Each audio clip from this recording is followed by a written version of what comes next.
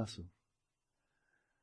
So this afternoon we turn to the first in a cycle of discursive meditations, actively using our imagination, intelligence, memory, to bring about a shift, transformation in the mind. And we'll start, of course, with the first of the four measurables. And in fact, there's a very meaningful sequence in the order, coming from loving kindness to compassion, empathetic joy, and equanimity. So it's very, very good to start with the first, loving kindness. And according to the teachings of the Buddha, it's very good in terms of cultivating loving kindness to begin with oneself. And this we find both in the early recorded teachings of the Buddha in the Pali Canon, but also in the Mahayana. So developing loving kindness for oneself should never be conflated with or confused with self-centeredness or self-cherishing. But in fact, as Shantideva says, if you don't reflect upon the benefits of bodhicitta for yourself, then why would you ever develop bodhicitta for anybody else? So there, quite clearly, he's embracing the notion that it's meaningful. It's in fact crucial to deeply care about ourselves and do so in a wise fashion. So we'll begin with the cultivation of loving kindness directed to ourselves. And there will be a format to the meditation that we are about to follow, posing 4 different questions. But if there are, and I haven't counted, let's say there are 38, 39, including myself, 39 people in the room, there will be 39 very distinct, unique meditations going on. In other words, the content, how you fill the meditation. I'll give you a format, but kind of the juice. I'll give you glasses, but what you pour into the glasses, that will be yours, and it will be unique for each person. So we'll be pursuing 4 questions, and the first of these, I'm not going to talk about it much, but just to give you a hint, is to envision, to bring to mind your own sense of what would bring you a true sense of well-being and happiness. This whole cultivation of loving kindness for oneself, in a way, runs very much against the grain, or the tendency of modernity, in the sense that modernity is so focused outwards. So focused outwards. I was hearing His Holiness Dalai Lama speaking just about a week ago in Hamburg, and it was commenting about modernity, that the news is so dominated by economy, making money. Can we make more money? Where we get energy from? So much focus there, And as we're focused outwards on acquisition, on consumption, acquisition, and consumption, the ideal seems to be more is always better. More is always better. Where for an individual household, if you can move from 40,000 to 80,000, that's good. 80,000 to 800,000, that's really good. 800,000 to 8 million, oh, now you should be so happy, So more is better. And that goes for an individual household, it goes for the country. How can we improve the gross domestic product? How can we get, the iPhone 7? It's just a twinkling in somebody's eye at this point, I'm sure. But, I think 5 is coming out soon. But once you have 5, you're just wondering, the salivary glands start, what's 6 going to be like? It's going to be so much better than 5. It'll probably make me a lot happier. This little thing is almost disgusting because it's only a 3. It's not even a 3S. So it's more like a paperweight. I'm kind of ashamed of it, but, I had to confess that. And so this sense of outward progress, insatiable outward progress. And at the same time, the flow of modernity is be satisfied with sheer mediocrity when it comes to your own heart and your own mind. The level of your attention, the clarity of mindfulness, how happy you are inwardly when you're not being bombarded by stimuli, the level of your neuroses, the level of distress, of agitation, restless, boredom, anxiety, grumpiness, ill will, selfishness, pettiness. Well, after all, you're really only human, so what did you expect? And so the notion is, don't elevate your sight too much, because you're only human. But the iPhone 5 is coming out in the fall, and that you might be able to afford, And so there's one orientation. And I think what I've just said is actually characteristic of a lot of modernity, east, and west, if that means anything at all anymore. And the orientation of Dharma is exactly the opposite. One of the great phrases that I memorized when I was a monk, in Tibetan, and that is, it's a monastic ideal, and that is being content with merely what is adequate.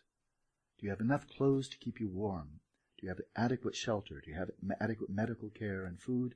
Is it enough? Good, okay, that's finished. And now the whole focus goes elsewhere.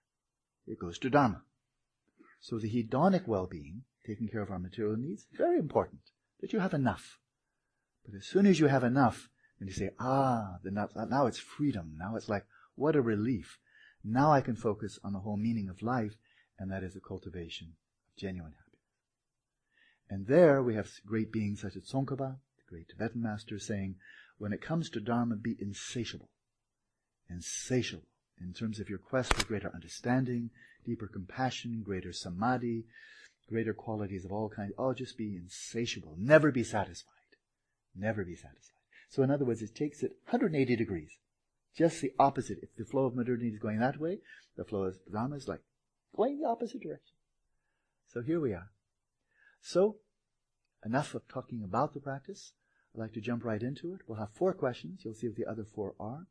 But it's really inviting you to go on a type of vision quest, to use a somewhat cliched term. A quest in terms of your vision, your own vision, of what it means for you to flourish. And as in this first day of our retreat, it is so often said, especially in Tibetan Buddhism, that at the outset of any meaningful endeavor, establish the most meaningful motivation you possibly can. So this session, which will be like pretty much all the others, will be 24 minutes. We can look at this on the one hand as being cultivation of loving kindness, but also as if you're setting out on an ocean voyage with your maps, your charts, and you're setting your navigation. You know, you're plotting your course. Where are you bound? You're going for Johannesburg, for Tahiti. Where are you going? So as soon as you step out of the harbor, you slip out of the harbor.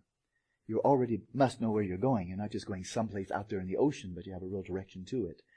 And so, as you bring forth these visions that I'll share with you, that is, invite you to pursue, and then you pursue it for yourself, you may set that also as like setting the navigation for the next 8 weeks of the time we're spending together here in meditation.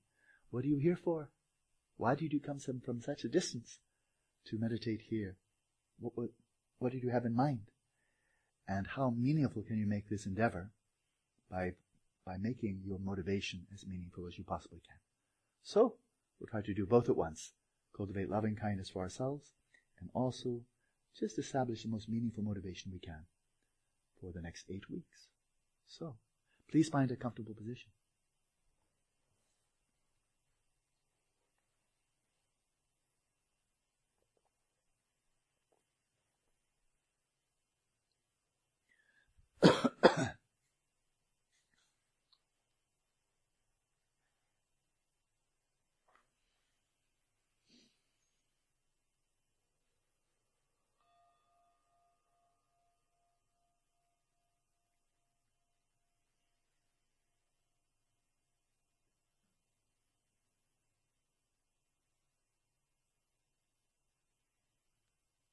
As soon as you hear the bell ring, you may take this as an invitation to let your awareness settle into and permeate the field of your body. As you set your body at ease, in stillness and in vigilance, thereby settling it in its natural state.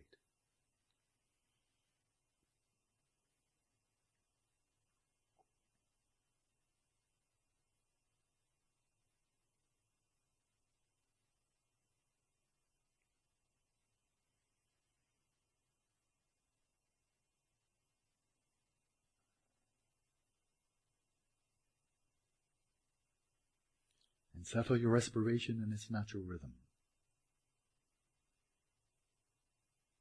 allowing the in and outflow of the breath to occur as naturally, as effortlessly as possible.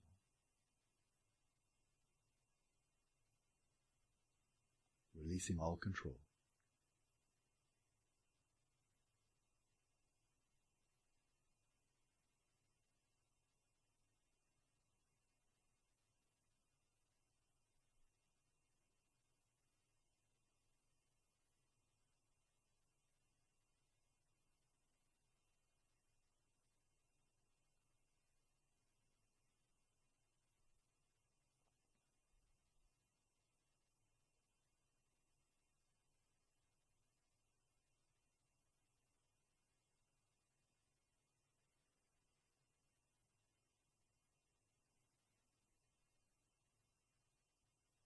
set your mind at ease for this short session, releasing your concerns, your hopes and fears about the future and the past, settling your awareness in stillness in the present moment.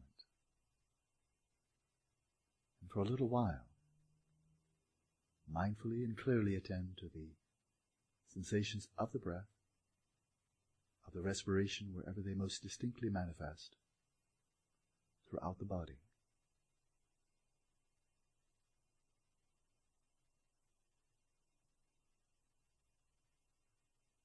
In this way, settle your mind, relaxed, still, and clear.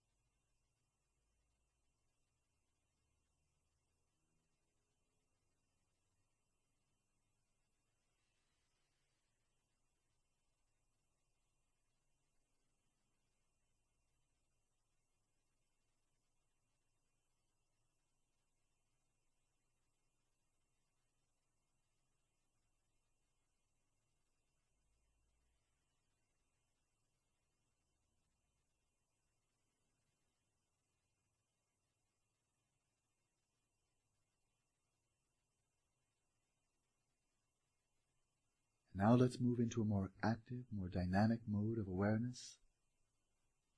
Again, drawing on our imagination, intelligence, and memory.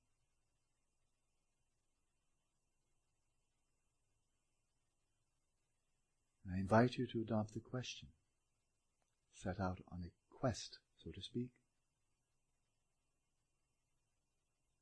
And the question is, what is your vision of your own flourishing?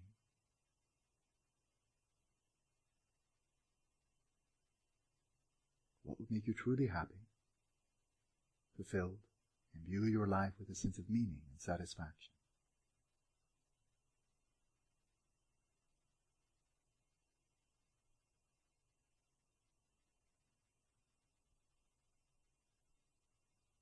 What is your heart's desire?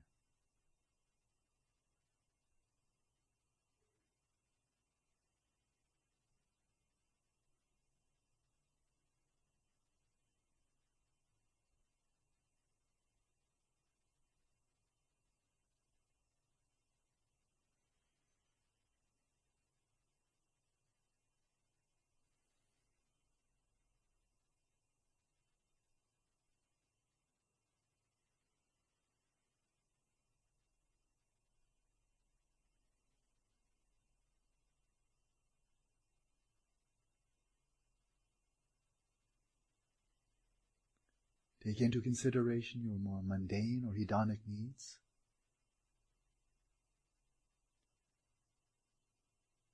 But also expand your vision, extend your imagination.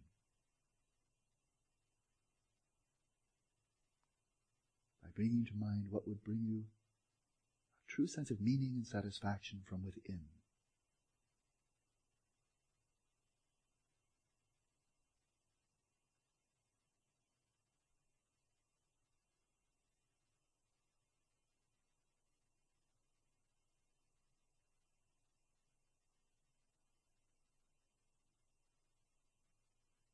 With each out-breath, as you continue to let your respiration flow effortlessly, without constraint, with each out-breath arouse the yearning, the aspiration. May I be truly well and happy. May I realize my heart's desire.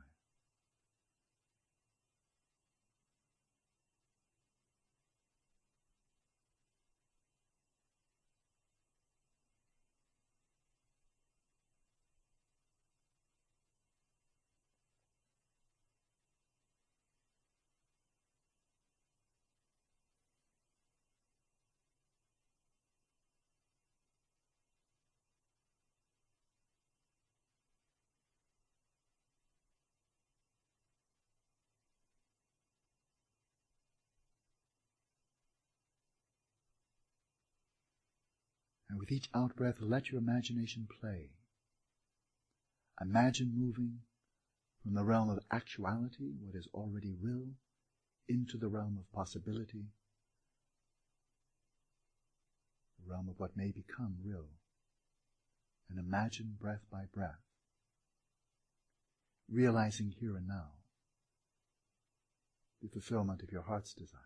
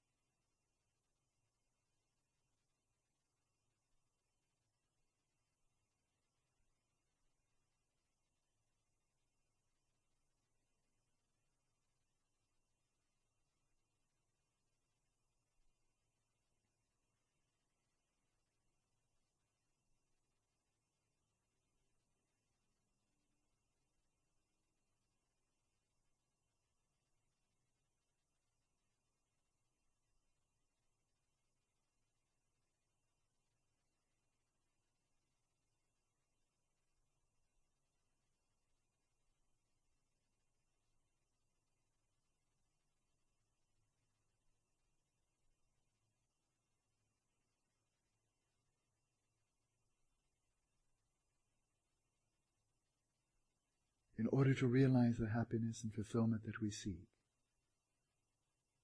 clearly we cannot do this entirely on our own. We must rely upon those around us, upon our natural environment. So I invite you to raise the second question. What would you love to receive from the world around you? From those who are near and far? From the natural environment? What would you love to receive from the world around you to enable you to realize the happiness and well-being that you seek?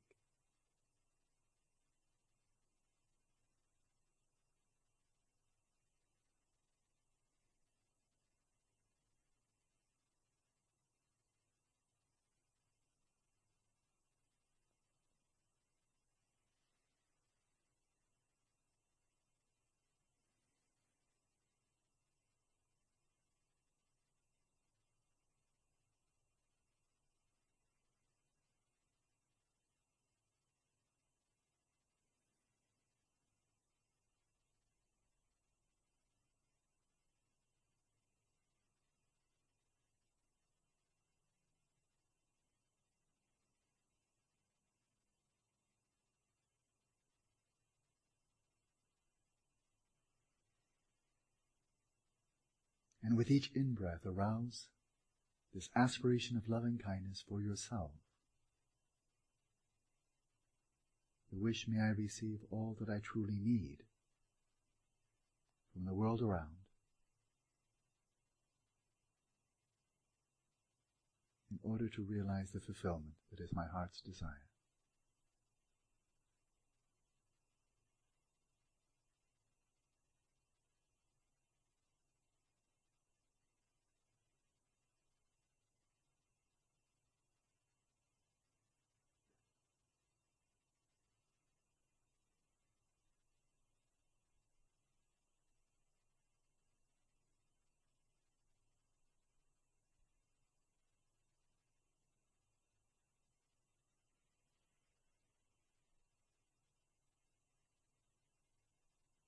And once again, letting your imagination play with each in-breath.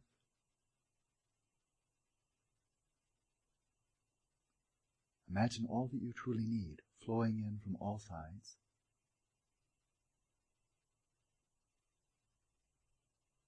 Imagine reality rising up to meet you.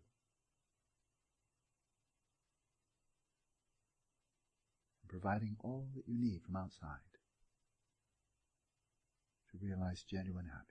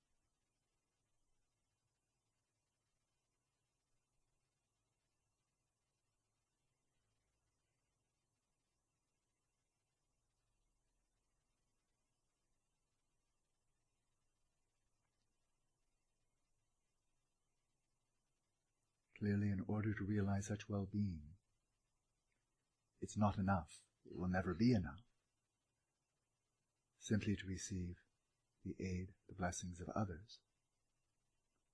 There must be inner transformation, a spiritual evolution, if you like. So now, in this same spirit of loving kindness, wishing yourself well, raise a third question. In order to realize such well-being,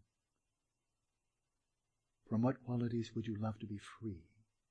Those qualities that impede your well-being, that create distress. And from what qualities, or with what qualities, would you love to be imbued? To be richly endowed. Those qualities that aid you in your pursuit of happiness.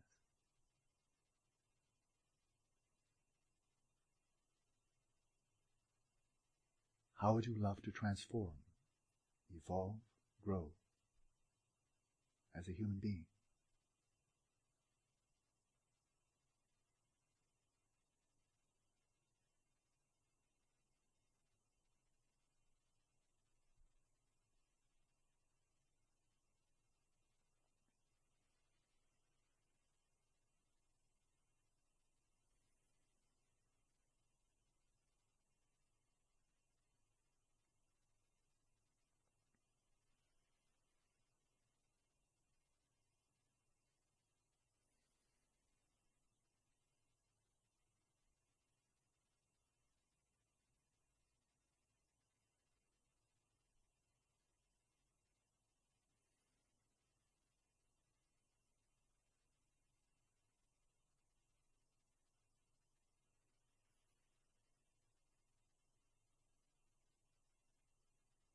And with each out-breath, once again moving into the realm of possibility, as if you were breathing life into this vision. With each out-breath, arouse the yearning. May I so transform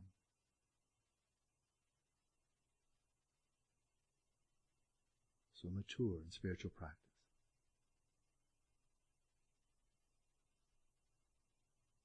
that I may find the fulfillment that I seek.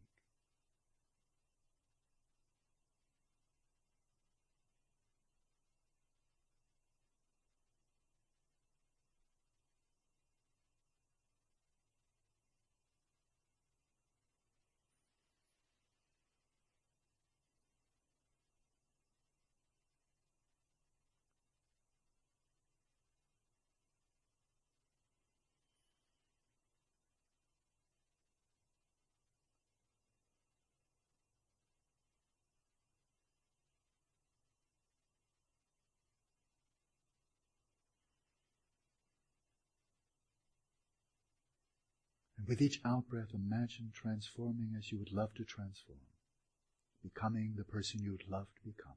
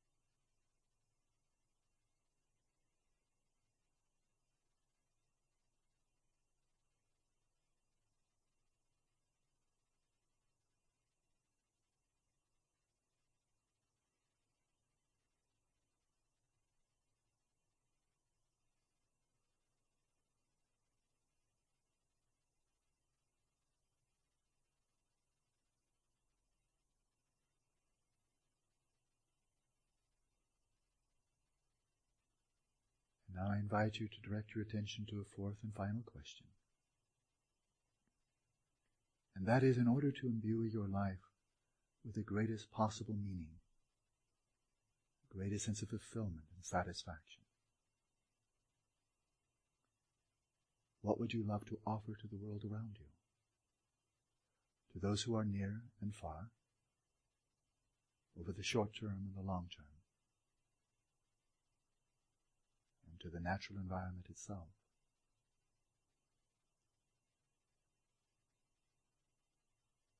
What would you love to offer to the world such that when you come to the end of this life and you look back, you'll do so with a sense of satisfaction, of contentment, knowing this life was well led,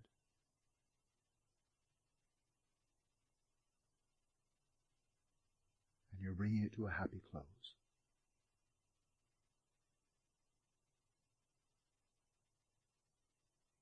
What would you love to offer to the world?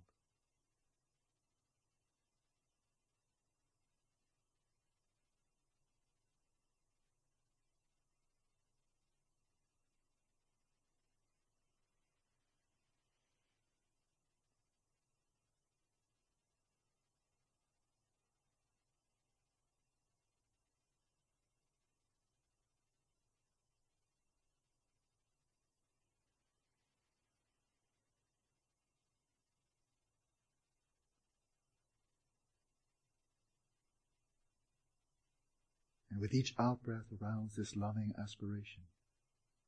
May it be so. May I offer my very best to the world around.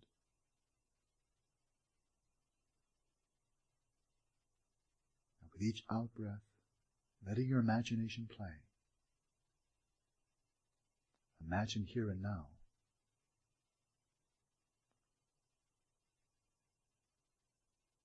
Offering your very best.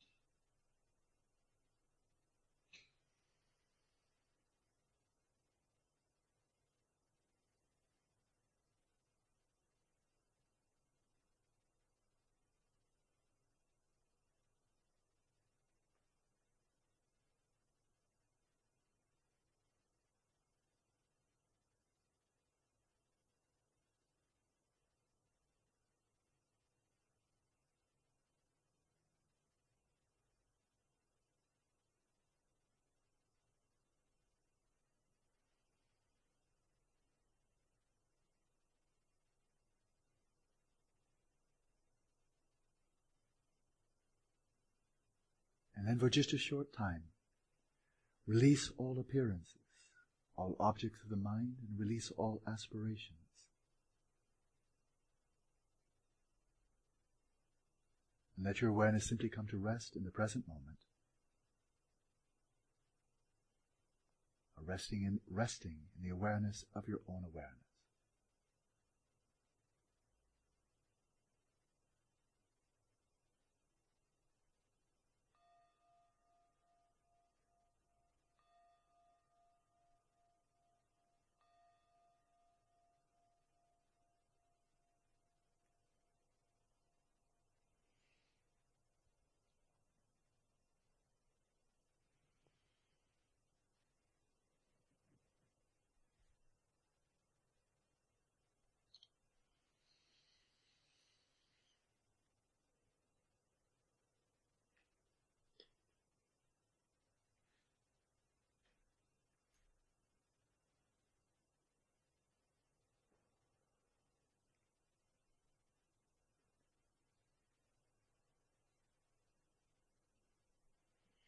no less so.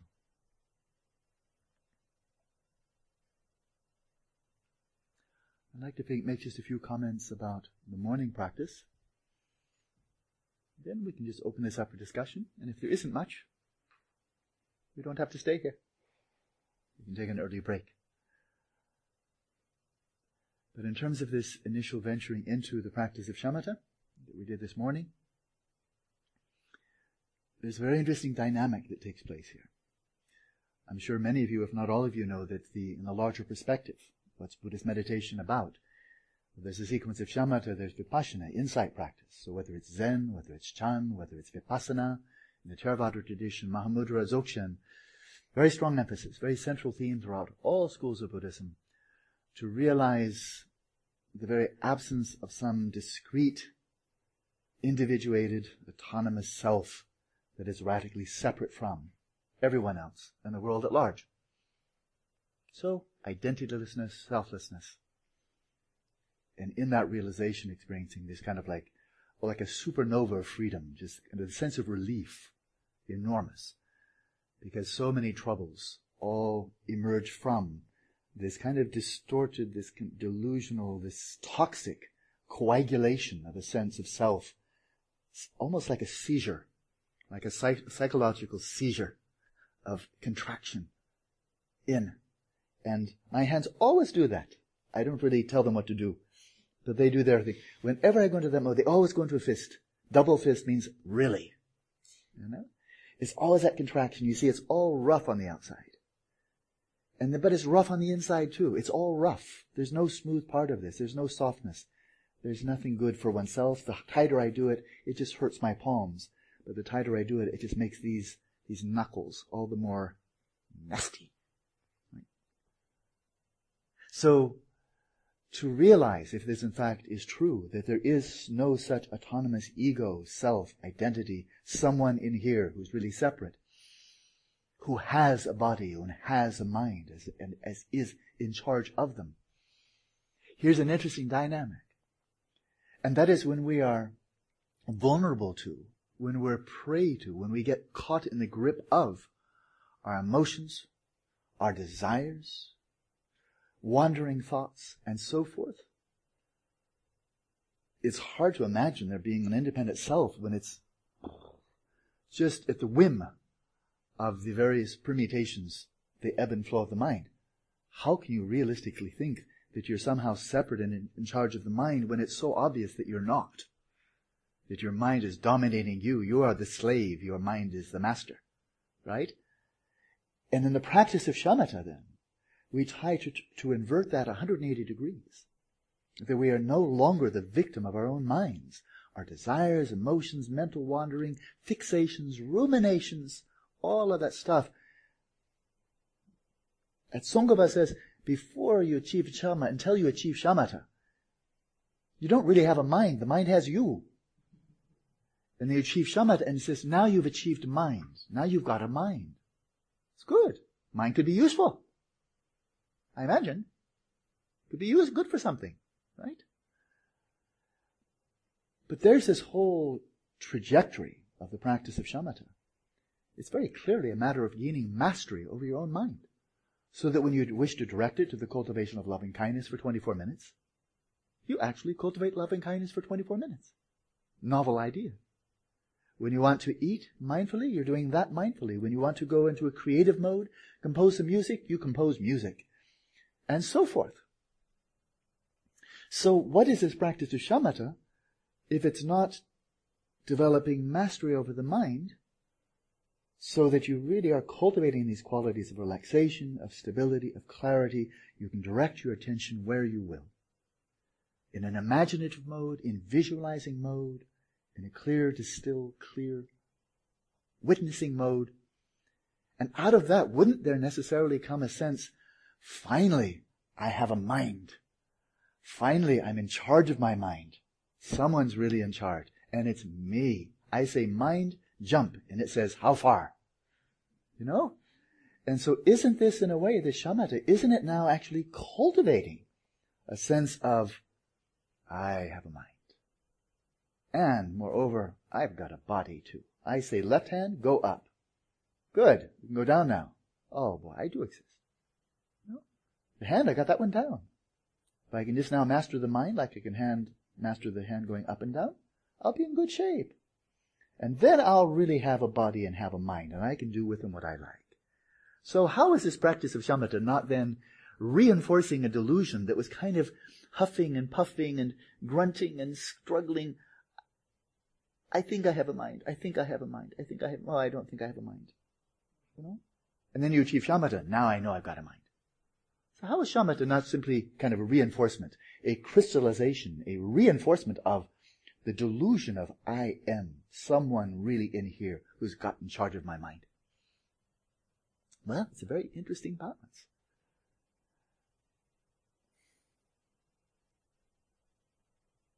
The entry point this morning is really critical. And that is, it begins with this very strong emphasis, overwhelming emphasis on releasing. Releasing tension in the body. That's good. That's a good start. Right? And then, as you just settle the whole body at ease, especially the corpse position, that's about one of the least egotistical poses I know. How can you be really arrogant and be lying flat on your back? Look at me, I'm something special. That's a hard sell. If you sit like this, oh, maybe, especially if you're young and handsome like Nick. Oh, a geezer like me is not so impressive. But when you're flat on your back, that's just not very impressive at all. I mean, corpses can do it. How difficult can it be? You know? So it doesn't do much to reinforce the sense of self. You're not even controlling your body. You're letting your body just go into total meltdown. As totally relaxed as you possibly can. And so there you are. That's why that supine position is very good. I would strongly encourage you. Really experiment with supine. And many of you may say, oh, but whenever I go supine, lying on your back, face up, I get dull. I have a response to that. Get over it. Get over it. It's just a habit. That for now, until now, unless you've already been cultivating this ability, whenever you lie on your back, it's to snooze, it's to relax, it's to watch television, it's to daydream. And so it's a strong association. That's all it is. It's just an association. So I would strongly suggest that when you go into this posture, you very, very formally adopt the shavasana, the corpse position. And in fact, I'll describe it just briefly. Your body is straight as an arrow. That is the point between your two heels. Your navel, your sternum, your nose, straight line. Legs out straight. Feet dropping to the side. Arms out to the side. If there's enough room, about 30 degrees out. Palms up. Nice pillow under your head. And then just melt. Total release. That's it. Physical posture is quite easy. So, rather than reaffirming or reinforcing a sense of, I've got a body, I'm in charge of my body, I'm controlling my body, it's a complete release of control. Right? And then we go to the breathing. The breathing, as I think you will discover over the coming days, weeks, quite subtle. That is, the challenge here is quite subtle. The point here is that habitually, if we attend closely to something that we can control, or at least influence, we do. It comes with the territory. We do, because we want happiness, we want to be free of suffering.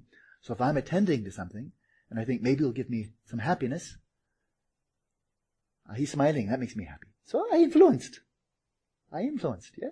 I wanted you to smile. And it did. That makes me happy, you know. So I was attending closely to Mark, hoping maybe he'd smile. And he did. I got some gratification. So there it is, you know, we attend closely, and if we can control, we tend to want to nudge it this way or that way, or just flat out take control. You know, get that smile going, you know. To attend so closely to the breath, which is so ever so easy to influence, and not influence it. That's subtle. That's subtle. To release even your preferences, even your expectations, your thought, the breath should be going rhythmically. I think the breath should be shallow. The breath should be subtle. I think great yogis hardly breathe at all. Maybe I should try that. You know? To have these preconceptions of what the body should be doing, how the breath should flow, and then kind of, when nobody's looking, be a yogic breath. Come on, I'm sure you can do it. It's very difficult to attend so closely to the breath and not have your attention itself already begin to modify it. And that is the challenge, to breathe egolessly. To breathe, as I said this morning, as if you were deep asleep. And that is breathing egolessly. But of course, for most people, easily most people, when you're deep asleep in stage 4 non-REM sleep, so totally knocked out, your breathing is flowing, you're breathing, I'm convinced, the type of breathing that flows while you're deep asleep is the most restorative, rejuvenating, helpful breath you'll have in a 24-hour period. Why is it that you can go to bed at 11 o'clock and wake up at 7 o'clock and feel fresh, whereas at 11 o'clock you felt like something the cat dragged up? I think the breathing must be playing a very important role there. Clearly, it's not enough just to lie in bed, because we've all lain in bed, awake, and then feel completely wasted the next morning if we didn't sleep. And there you are, just going, and not getting rested. So, the breathing flows without interference when we're deep asleep, but of course then we're not attending to it. So, the real essential theme from this morning's practice, it's a balancing act. Shamatha is always a balancing act. So I'd really encourage you to remember this. It's simple. And it is such an important entry into the practice of shamatha. It's really important. In fact, I'll now quote the Dalai Lama when he was asked in 1989, right after he learned that he'd won the Nobel Peace Prize, a journalist asked him, can you achieve enlightenment without having a guru? Is it necessary to have a guru to achieve enlightenment? That was the question. You remember the answer? He said, no. But I can save you a lot of time. Okay? So that's all I'm here for. I'm not here coming as a guru. Not as your guru. But, with or without labels, who cares? If I can save you some time, then that's really worthwhile. And so this can save you some time. As you make your entry into shamatha, do so with a sense of release, and do so embracing this theme of balance. And that is releasing in your body. Just melting in your body. Releasing the breath, relinquishing all control over the breath. As if you were deep asleep. Releasing the mind, setting your mind at ease. Releasing all of the energy behind rumination. Getting stuck in old repeated thoughts, stuck in anxiety, thoughts about the future, hopes and fears about the future. Release, set your mind at ease, in comfort and looseness. So on the one hand, just release of body, speech, breath, mind, release, release and release. And then where's the balance? That's not balance, that's just release. And the release is, note the degree of clarity, the alertness, the vigilance that you had at the beginning of the session, probably what you have more or less right now, and don't lose that. Don't, as you're going into deeper, deeper relaxation, then have a corresponding slip into greater and greater dullness. So remain flatline. Don't try to develop greater vividness, not from the beginning. Mañana, much later in the practice. But maintain the clarity you have just the beginning. Just be satisfied with that. But in terms of the deepening sense of ease, of looseness, of relaxation, just keep on going. For the big picture, if we consider not just the practice of shamatha, how about the 5 paths and the 10 bhumis, the great big picture of the path to enlightenment culminating in perfect Buddhahood? What is the nature of a Buddha's quality? What is the nature of a Buddha's activity? How much effort is needed? How much? None. So the Buddha is more active than any being in the universe, any other being in the universe, manifesting in so many different ways. It's so just myriad of activities. More active than the head of Google. Really active. And it's effortless. It's spontaneous and effortless, right? In other words, where we're starting today culminates only in Buddhahood, because only a Buddha is really relaxed. So maybe there should be 7 perfections. The first one, the perfection of relaxation, or that could be the 7th one, the culmination, what comes after the perfection of wisdom is, Mahasukha. Now I can relax. And for as long as space remains, and as for long as sentient beings remain, so long may I remain to alleviate the suffering of the world. So boundlessly active and absolutely at rest. So as at the end, so at the beginning. Deepening sense of relaxation. Never being satisfied. Okay, I'm relaxed, now let's get on with it. No, it goes all the way through shamatha, it goes through vipassana, it goes through dzogchen, it goes through all the way through. It's a deepening sense of relaxation. And so there it is, there's the challenge. Deepening sense of relaxation, overwhelming emphasis on that, and just don't lose the clarity with which you began. That's it. And we see that the breathing itself is egoless. That is, although you have the ability to control the breath to a considerable extent, you're releasing the sense of I am the controller. As much as you can, you're even releasing the sense I'm the breather. Making yourself dormant. That sense of I am, just let it go dormant. And let the body do what it's so good at doing without interference. Breathing. Just let the breath flow. Flowing out, flowing in. And be vigilant, clear, but passive, inactive, not meddling with the breath. So breathe egolessly.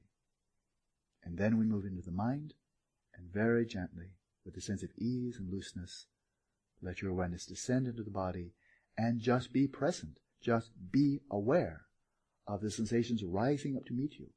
So we'll see in this simple practice, settling body, speech, and mind in a natural state, attending to the sensations of the breath throughout the body, that we are now doing very little. Very little. Okay? And in that not doing of a whole lot, we're not doing a whole lot of things that throw the whole system out of balance, give rise to mental afflictions, and all other kinds of disturbances. So, shamatha on the whole, starting with session 1, is increasingly an endeavor of doing less and less and less. And already, in just sitting quietly or lying quietly, and being attentive to, being mindful of the sensations of the breath, that's not doing an awful lot. And it's doing just a little bit.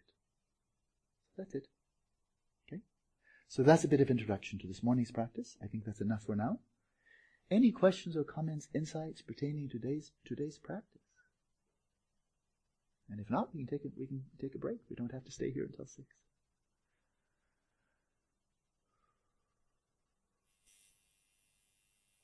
Yes, Kay. And so I said Kay, but every hand goes up. Please say your first name, because I think certainly I haven't memorized everybody's yet. And to help everybody learn everybody's name, hand goes up. When I call on you, please just say your first name and then proceed. And thank you, Diego. Over here to Kay.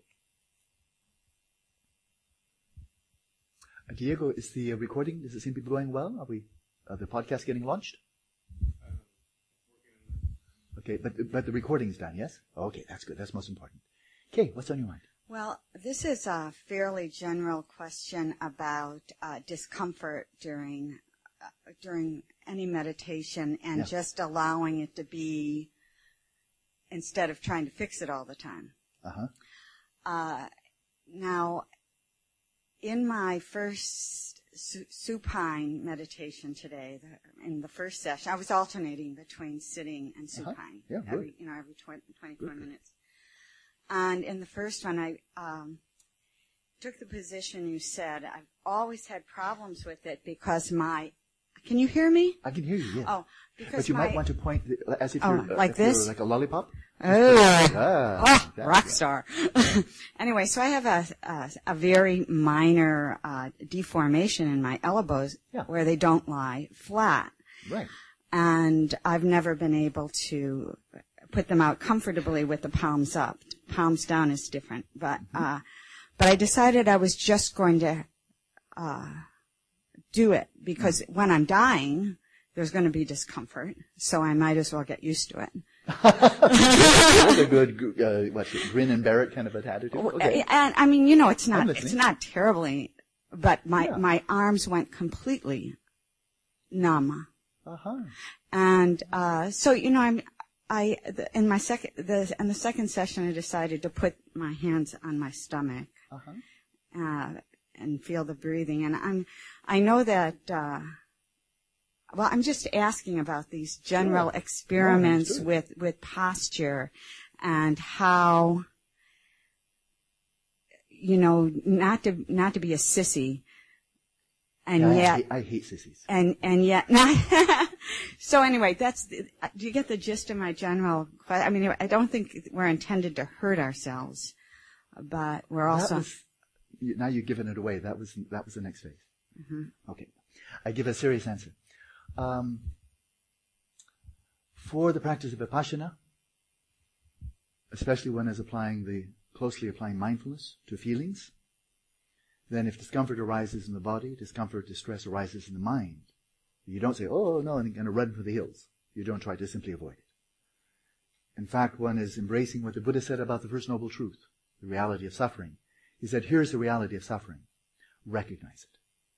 Rather than simply trying to run from it, anesthetize it, suppress it, avoid it, attend to it. It's real.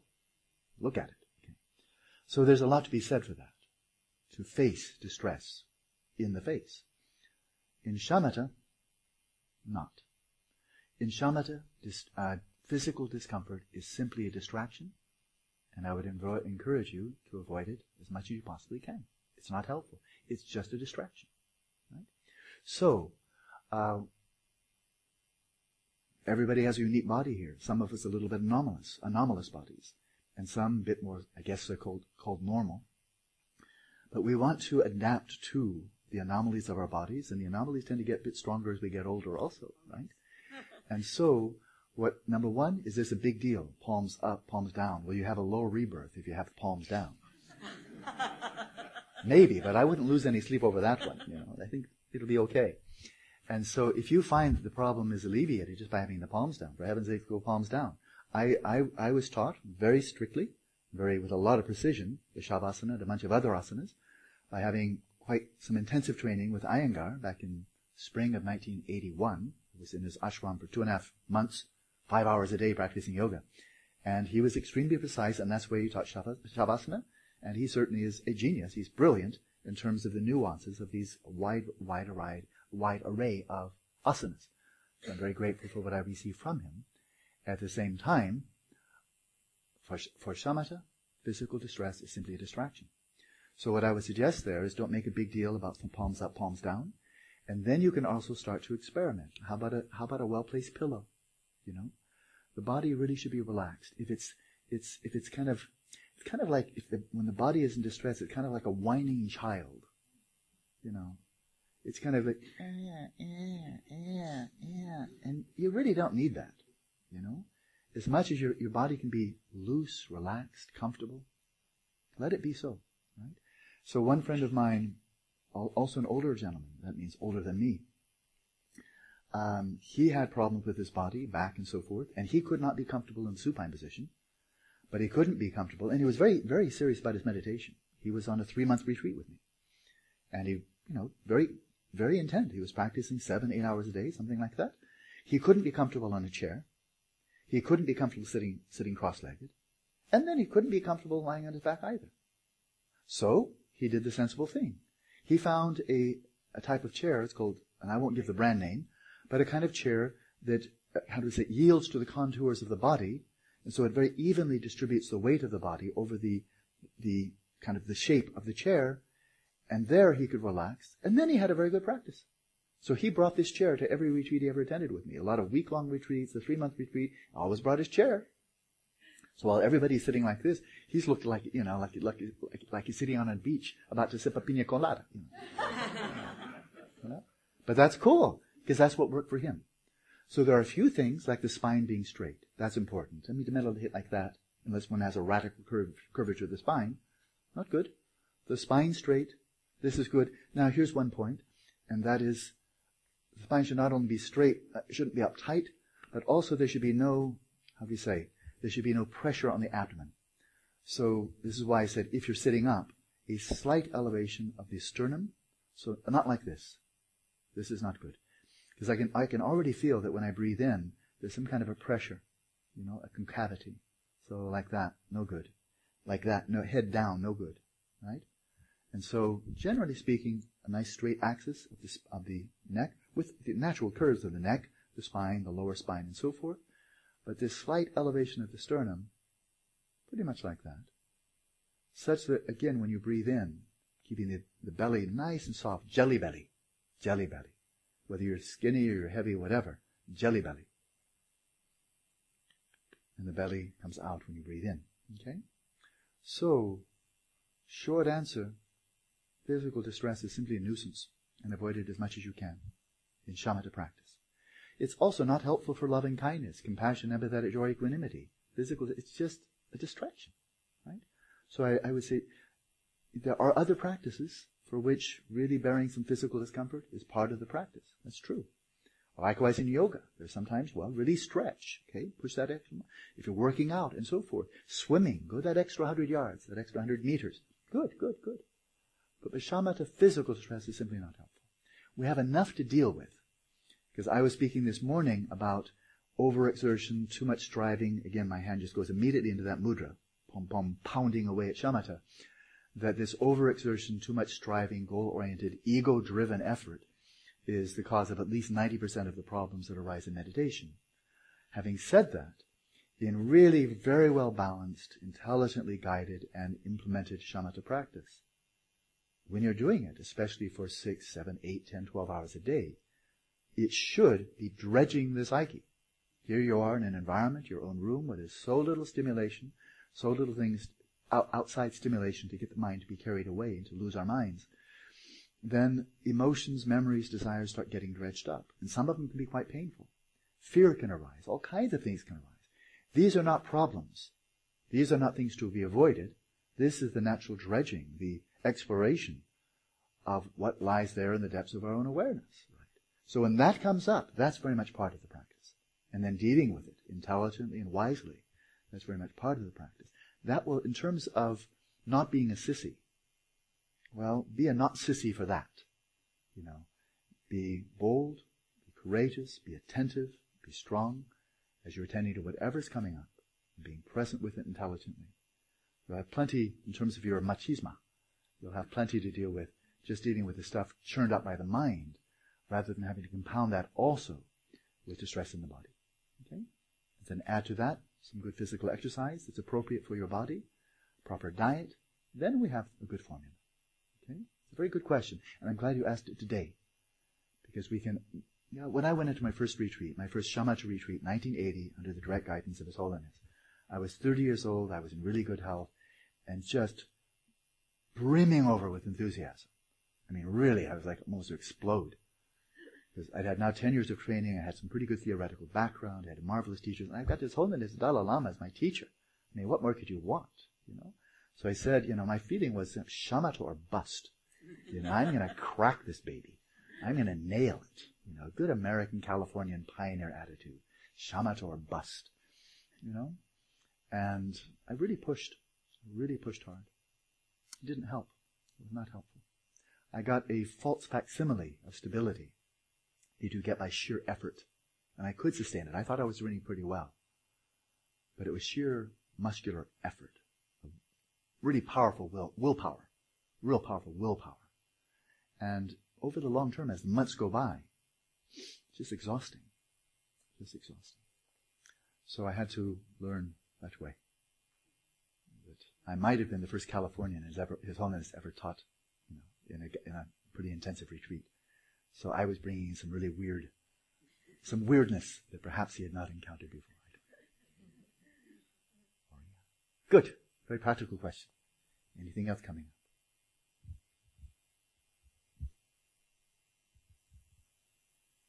Yes. I know your name, but I'm going to let you say it. Yeah. Mine is not a very practical... No, your name first. Oh, Rosa. Rosa. Rosa. And as if you're... Okay. There we go. There's you got it. Mine is not a very practical question. Okay. Kind of embarrassed of asking, but since nobody raised their hand. What does a Buddha do? What does a Buddha do? That's a good question.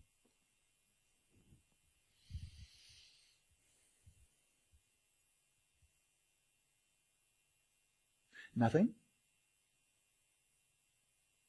From one perspective?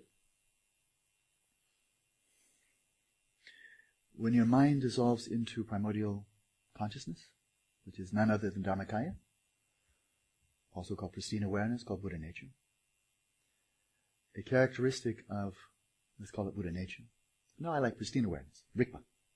A characteristic of dwelling in rikpa is jame, jadel in Tibetan. Free of activity. Activity less. And jadel, free of activity. It's utter and absolute stillness.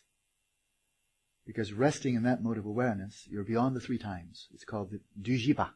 You're resting in the 4th time. Beyond past, present, and future. You're not caught up in the flow of from here to there, over a trajectory, the arrow of time. You're not there. So you're beyond time. If you're beyond time, then you're beyond change. Beyond change, you're beyond doing this versus doing that, on the one hand. Right? So that's where the Buddha's mind dwells, in a state of utter, inconceivable, and transcendent inactivity. Not doing anything at all. Right? But out of that spontaneously, it's called Hlungidupa. And I've thought a lot about translation. And I think the best translation that I can come up with is spontaneously actualized. Because dupa it's often translated as spontaneous presence. But dupa doesn't mean presence. It doesn't mean that. It means something is accomplished, something is done, something is actualized. And hlungi is spontaneous. And so out of this primordial stillness, this transcendent, inconceivable stillness of Dharmakaya, there's this spontaneous emergence, effortless, unpremeditated, spontaneous displays of appearances. Sambhogakaya, very rarefied, very subtle manifestation of Buddha in form. And then the types of forms of the Buddha that we, mere mortals, the ordinary people, may encounter, people like Buddha Shakyamuni and so forth, where they appear to us and they perform many deeds in the world. But the amount of effort that's required, the amount of activity required from the side of Dharmakaya, I imagine is about the same amount of activity exerted by the moon when reflections of the moon appear in 1,000 or 1,000,000 pools of water. And if you looked at any one of those pools of water and you looked right in this still, limpid, clear pool of water, and you looked at that reflection of the moon, you'd see that's almost as bright as the moon itself. It really is a source of illumination. You can get a little photometer out there. So, click, click, click, click. Getting some moonbeams here. Right? From the reflection in the water. Right? So it's really doing something. You can photograph it. It has causal efficacy, that reflection. Right? But how much more energy is required from the side of the moon if its reflections appear in 10 pools of water as opposed to 10 million? What's the difference from the side of the moon? Right? If there's a lot more illumination, if 10 million reflections, that's a lot. Only 10 pools, that's not much.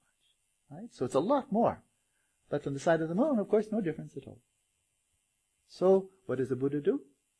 Spontaneously manifesting in extremely subtle forms, in gross forms, in all kinds of forms, as human and non-human. The Buddha, from this inconceivable dimension of Dharmakaya, effortlessly, spontaneously are activated, emerge, flow forth. Activities of all kinds. With one motivation. The Buddha's job description is very simple. Once you're Buddha, you have a very simple job description.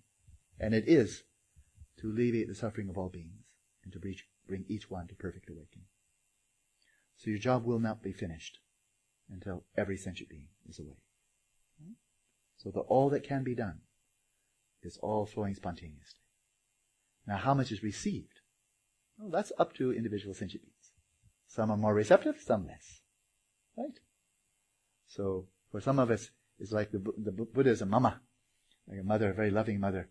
And she got a spoonful of some really yummy creamed peaches. It's really good.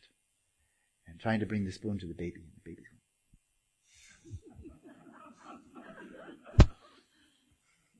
When it comes to the Buddha's blessings, the Buddha is the mama, and we're going, I'm too busy. I want to be happy. So, the spoon's coming, but we're not receiving that much. But it's not because that wonderful, creamed peaches is not tasty, or there's no motivation. It's all there. But how much we receive, that's up to us. Okay? So the Buddha does everything that can possibly be done, and does nothing at all. Simultaneously. all. Very silly, isn't it? Yes. And how can we forget your name? But go ahead and remind us anyway. I am free. Okay, next. If you're free, you don't get to ask any questions. This question is a good question, and I just had a follow-up on it in terms of what you accept. What kind of gross forms do you think that manifests from Buddhas? Because this is very hard to conceive of. Even Shakyamuni Buddha, there's diversity of view as to whether or not he was a Buddha when he was born, etc. Between the two schools. Sure, there's a lot of discussion about that. But even beyond that, except that one, like there's talk of Buddhas appearing as, rocks and blah, blah, blah. But Sure. It doesn't seem very easy to accept and to sort of understand, particularly if it's a sentient being like a lama or something, if you take that person literally as a Buddha rather than as a sort of guru. What's your particular perspective on that? I don't think I have a perspective. Certainly, there's no question that this 2,500-year-old tradition that has become so diversely assimilated in so many radically different cultures, from Afghanistan to Korea, Sri Lanka to Mongolia, and everything in between, that's a lot of variety. The whole notion of, and I'm sure you don't have the notion, but the notion of the East is somehow monolithic, like East is one place, not even remotely true, right? And so, through this differentiation, this evolution, this assimilation of the Buddhist teachings, and not just something that was written down 2,500 years ago, but this ongoing flow of fresh insights coming in, realizations coming in, visionary experiences taking place, and so forth. So the simple point here is, of course, there are different perspectives on the nature of a Buddha. Was he born as a Buddha? Once he became a Buddha, what did that mean? What was the extent of his awareness? How much did he know? How much could he do? It's not like just a whole bunch of different opinions. So if you ask, I think, any tradition of Buddhism, can the Buddha simply wash away your karma? The answer is no. There's agreement on that. Oh yeah, but I'll wash you. I got some really good Buddha soap here. I'll just give you a scrub down. No, the Buddha is very clear on that. So are there differences? Of course. So when I was responding to Rose's question, I was responding generally speaking, out of the Mahayana perspective, and then a bit more specifically going to Vajrayana and Dzogchen. And so, if I have perspective, it's not my perspective, but it is a perspective that long preceded me, and one for which there's a real attunement in terms of my own heart, my own intuition, so I'm speaking from that. But it's not mine. This would be like a little ant crawling up Mount Everest and saying, this is my mountain. In a manner of speaking, okay, you can say that, but the mountain was there a long time before the ant came. So what's your perspective, little ant? So it's kind of like that. So,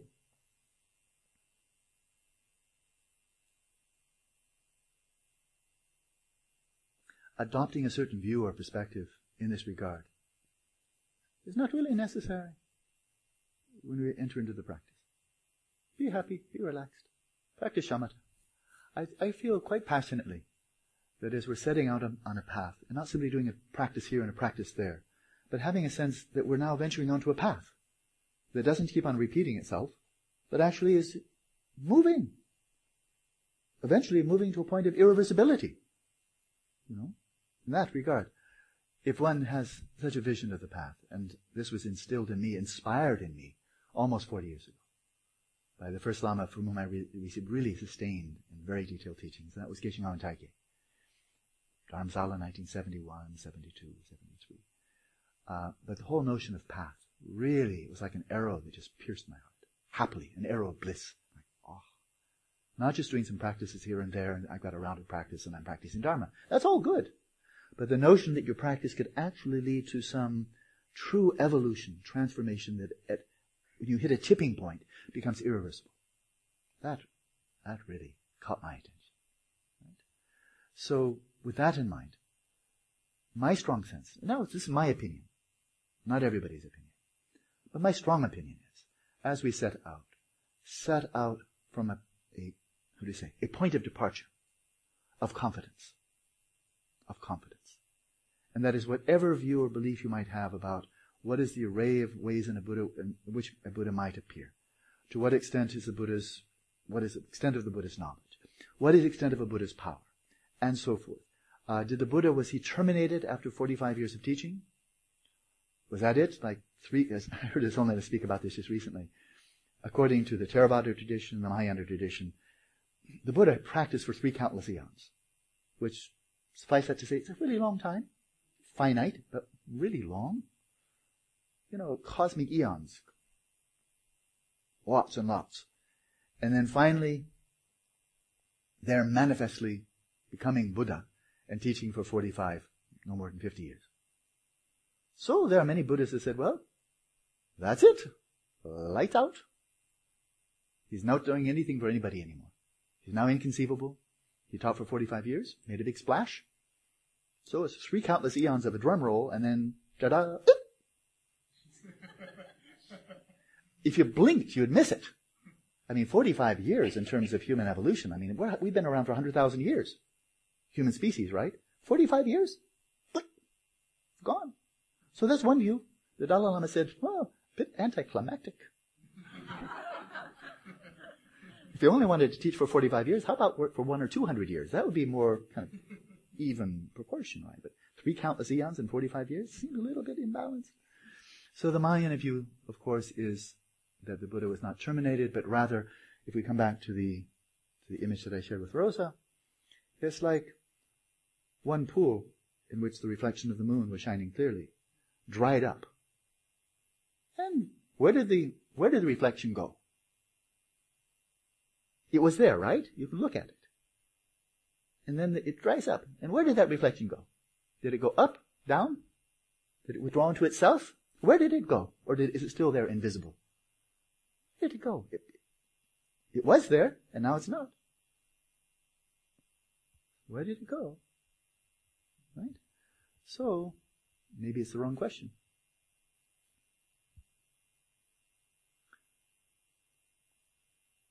So, Mahayana view, there is no form in which a Buddha may not manifest. The Dalai Lama, perhaps a little bit in jest, this was years ago, decades ago.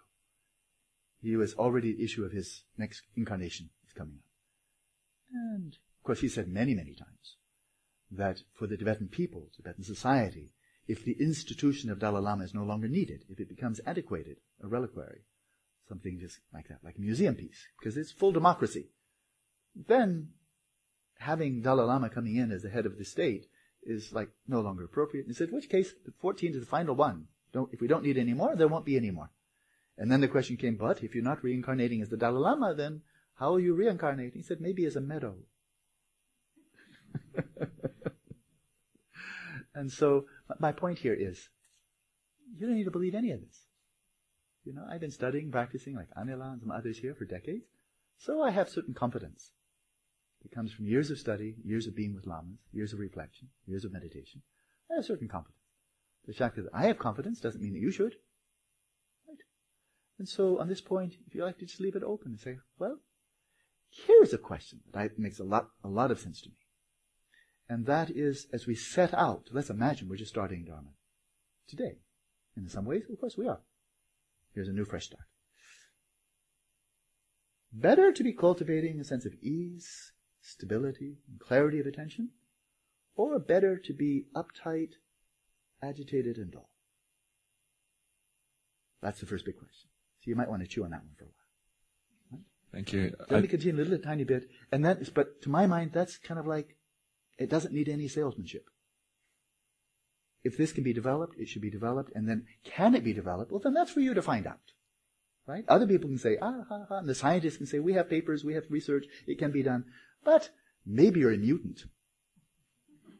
Maybe you're one of those people with a genetic aberration that no matter how much you meditate, it will never do any good at all. It could be. And the only way to find out is to meditate and see whether that's true. And then you'll know for yourself that you're not a mutant, and that could come as a great source of relief. And likewise for the four measurables. Is it better to be mean and nasty and bitter, or to be loving? To be cruel or compassionate? Aloof and indifferent or empathetic? And wildly gyrating between attachment and hostility, or having an open and equally open heart? Well, again, doesn't need any argument, right? But then we can say, but Some people are more loving, and I'm not one of those people. Some people are really compassionate, but I'm not. And so maybe, again, I'm a genetic mutant. And so, are these qualities that can be cultivated? I find it quite remarkable how rarely that question is even asked in psychology over the last 100 years.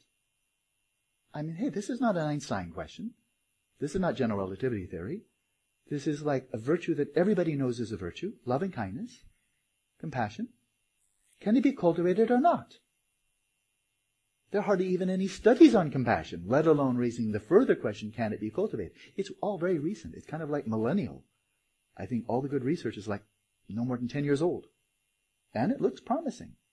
But maybe the Buddhists weren't fooling themselves for the last 2,500 years. And the Christians and the Sufis and so forth and so on. And so, if we can point to this as a point of, this is in the right direction. That's the question that really strikes me as being enormously important. Is this the right direction or not? Because direction's everything. Right? As you're setting your navigation charts, as you're just heading out of the harbor.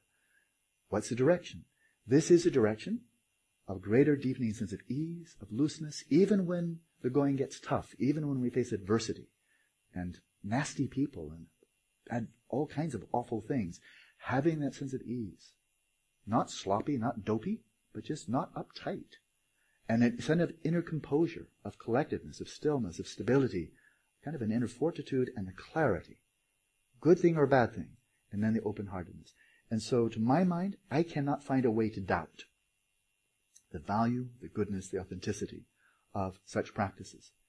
And so I'm starting, in my practice as I start practicing today, with, I would say, 100% confidence. This is the right direction. Now, this direction goes to, it is said, the complete healing of the mind, of all afflictive tendencies and all obscurations. What does that mean? People have different views, because they have different views about things they don't know yet. Once you've tasted chocolate, what is your view of the difference between dark chocolate and milk chocolate? You don't have a view, it's just, this is, I put it in my mouth, I know that's milk chocolate and that's dark chocolate. It's not a view, it's kind of like you know what you're talking about. Until you've tasted chocolate, you're going to have all kinds of views. And once you've tasted chocolate, the views are history. And then you know. So William James made this comment about philosophy. He said, given a certain topic, as long as we don't know about it, we have a philosophy of it. As soon as we know about it, there's no more philosophy of it. So, by the way, we do still have a philosophy of mind. You can make a living as a philosopher of mind. And they have all kinds of opinions. They agree on almost nothing. And that's because they haven't tasted chocolate. Right? So, I wouldn't worry about it too much. But if the direction is sound, the culmination of the direction must be even better. That's where I come down. What are your thoughts? Yeah, I agree completely with what you're saying, and it's partly why I'm here. Except for, it depends on the way you approach it. So if you approach it in the way you're just suggesting now, that's fine. I don't have any problem. That's why I'm still happily a Buddhist and trying to practice. Yeah.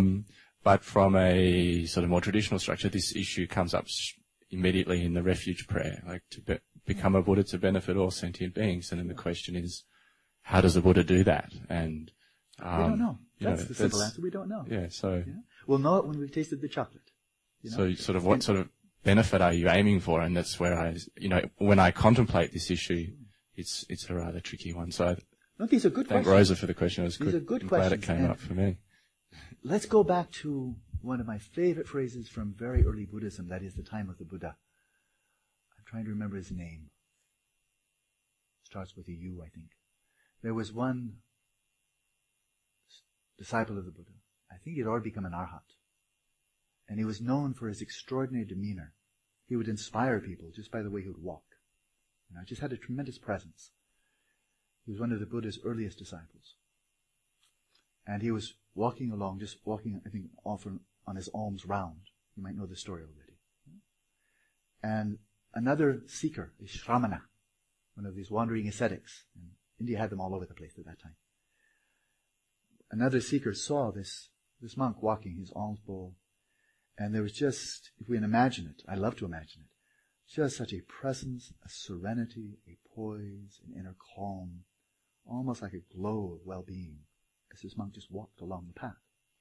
This other seeker saw him, and he just knew, whatever he's got, I want that. You know? Anybody who can walk like that, they must have found something really meaningful. And so he went over and accosted this monk, and I haven't memorized the passage in the suttas, but this is from the Pali Canon.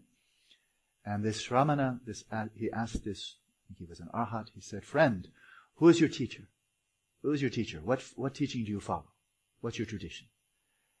And the monk's response was, I've only newly ventured into the practice. I'm a beginner. I don't know that much. He recited one verse. I think it was in that case, recited one verse, but when I'm really getting to, he said, I'm just a beginner. But just over yonder is the Buddha. So why don't you just bypass me and go directly to the Buddha? And then he came out with this little phrase, ehipasi. Come and see. Come and see. Radical pragmatism. Radical empiricism. He didn't say, first take refuge, or my teacher's omniscient, there are the 3 jewels, there are 5 skandhas, there are 8 noble paths, there are 4 total truths, there are 52 mental factors, and you have to believe in all of them, and you have to pass an exam. There wasn't any of that. It was just come and see. Come and see. One of the most remarkable passages I saw in the Pali Canon, entirely different situation, was some individual came to the Buddha for guidance. Just that. He's suffering. And the Buddha was one who was said to be free of suffering. So, it's like you're really sick. Go to a doctor who's not sick. You know? If you have TB and you go to a doctor who has TB, that's not very encouraging. Or you're mentally really screwed up and you go to a psychiatrist who's really screwed up. That's also not so encouraging. Right? So he had heard the Buddha was awake, that he was free of suffering. He sought guidance. The Buddha gave him guidance. He gave him some meditation instruction. No strings attached. No, do you believe this, that, the other thing. He's teaching. Try it out. Ehipasi, come and see. So, the person was open enough to put the teachings into practice, and he gained direct realization of Nirvana. Became a stream enterer. That's not arhat, but big step in the right direction. Direct realization of Nirvana. After doing so, then he came back to the Buddha and said, I take refuge in the Buddha. I take refuge in his Dhamma. I take refuge in the Sangha. He achieved realization first and became a Buddhist second. Because that's kind of the defining step of becoming a Buddhist, is taking refuge. But he did it after. Right? That's pretty sharp. So, I wouldn't worry about it too much. Take refuge in the Dharma. They say among the 3 jewels, Buddha, Dhamma, and Sangha, the one that is the most immediate contact for refuge, that really does provide you with refuge, is the Dharma. And so, jump in. That's how it works. And that's it. And then, like a friendship, I really think of it this way. I really think of it this way. And that is, I have friends, I know Anela has friends, probably other people here also. Some friends for 40 years. Anela's one of my friends for 40 years. I have a school teacher. I'm still in touch with her. When I was 13, she was my school teacher. Oh, very inspiring. I'm still in contact with her. Some people, but I haven't seen her much, for the last 40 years. But friends that you see as the years go by, then if the friendship deepens, and you see this friend, this other person, in a wide variety of circumstances, and you see this person really has integrity, real, just radiant, solid gold integrity, goodness of heart, honest, then a kind of trust arises. That if this person tells you, last night I saw a UFO, if most people say that, you say, well, that's nice, kind of whatever, you know. But if this person has earned your trust over 40 years, you know this person is clear-minded, intelligent, absolute integrity. He said, I saw a UFO last night. It was really clear. Said, well, he saw a UFO, you know, because the person's earned your trust. And then, even though you've never seen a UFO, and most UFO sightings seem maybe a little bit bogus, a bit weird, this fellow, well, he's earned your trust. So then he's earned your trust. And then you will take more of what he says. Out of confidence, not blind faith, but very earned confidence. So I have that sense with respect to the Buddha. that he's earned my trust. Who's the Buddha then? Which Buddha? Pali Canon Buddha, Mahayana Buddha, Dzogchen, Vajrayana, Chan Buddha? I don't know. The Buddha as he arises to me from the multiple teachings and traditions and lineages that I received. But something forms there. It has coherence. It's not just a bunch of different views. Let's earn my trust. So, see what happens. Wide open. You're welcome. On that note, enjoy a meal. And I must say, I think that was the quietest talkative lunch I've had at the beginning of one of these retreats. When I invite you to talk, and then our table was like a morgue.